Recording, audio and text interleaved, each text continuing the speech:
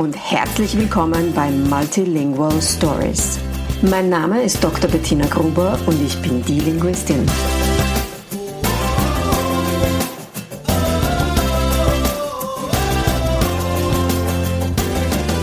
Ich unterstütze voller Begeisterung mehrsprachige Familien mit Herz und Verstand auf ihrem individuellen Weg, damit ihre Kinder alle Familiensprachen erfolgreich und mit Leichtigkeit lernen können.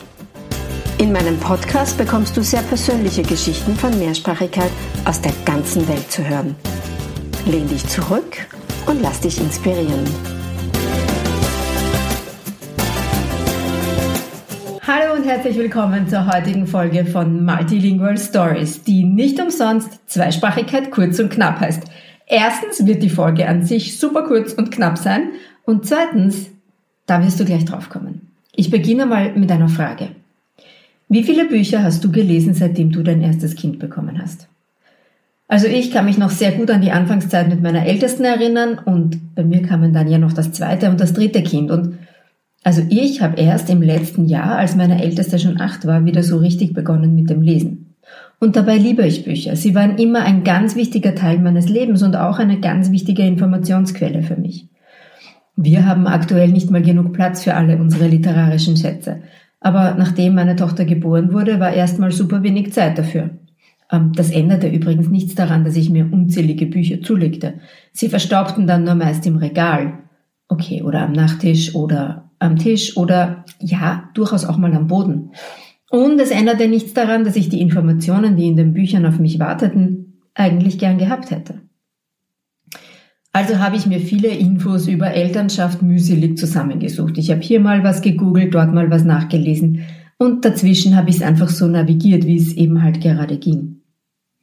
Natürlich geht es in einem Buch immer sehr viel mehr in die Tiefe als in irgendeinem Blogartikel oder in irgendwelchen sonstigen Online-Quellen.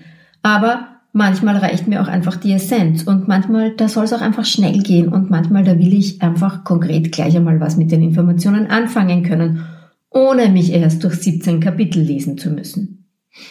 Und genau darum habe ich meine 28 Fakten über Mehrsprachigkeit herausgebracht.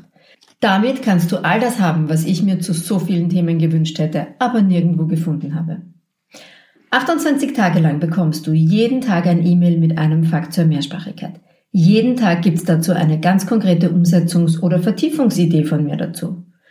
Und garantiert brauchst du jeden Tag nicht mehr als 1 Minute, um das Ganze zu lesen.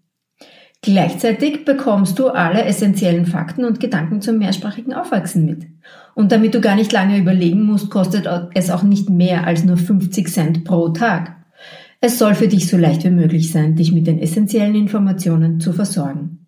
Auch wenn dein Kind dich gerade voll fordert und auch wenn du sonst zu nichts Zeit hast. Das kannst du immer lesen. Was hast du davon? Ganz einfach, Wissen schafft unglaubliche Sicherheit. Wenn du erst einmal die Grundlagen kennst, dann können dich die Ratschläge der Nachbarin, die Kommentare der Tante, die Ideen der Pädagoginnen oder ÄrztInnen nicht mehr aus dem Konzept bringen. Dann kannst du gemeinsam mit deinem Kind die Mehrsprachigkeit eurer Familie ganz einfach genießen.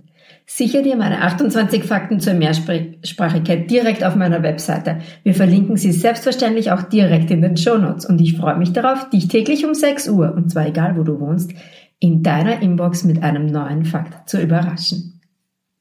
Vielen Dank, dass du heute wieder dabei warst und bis zum nächsten Mal bei Multilingual Stories.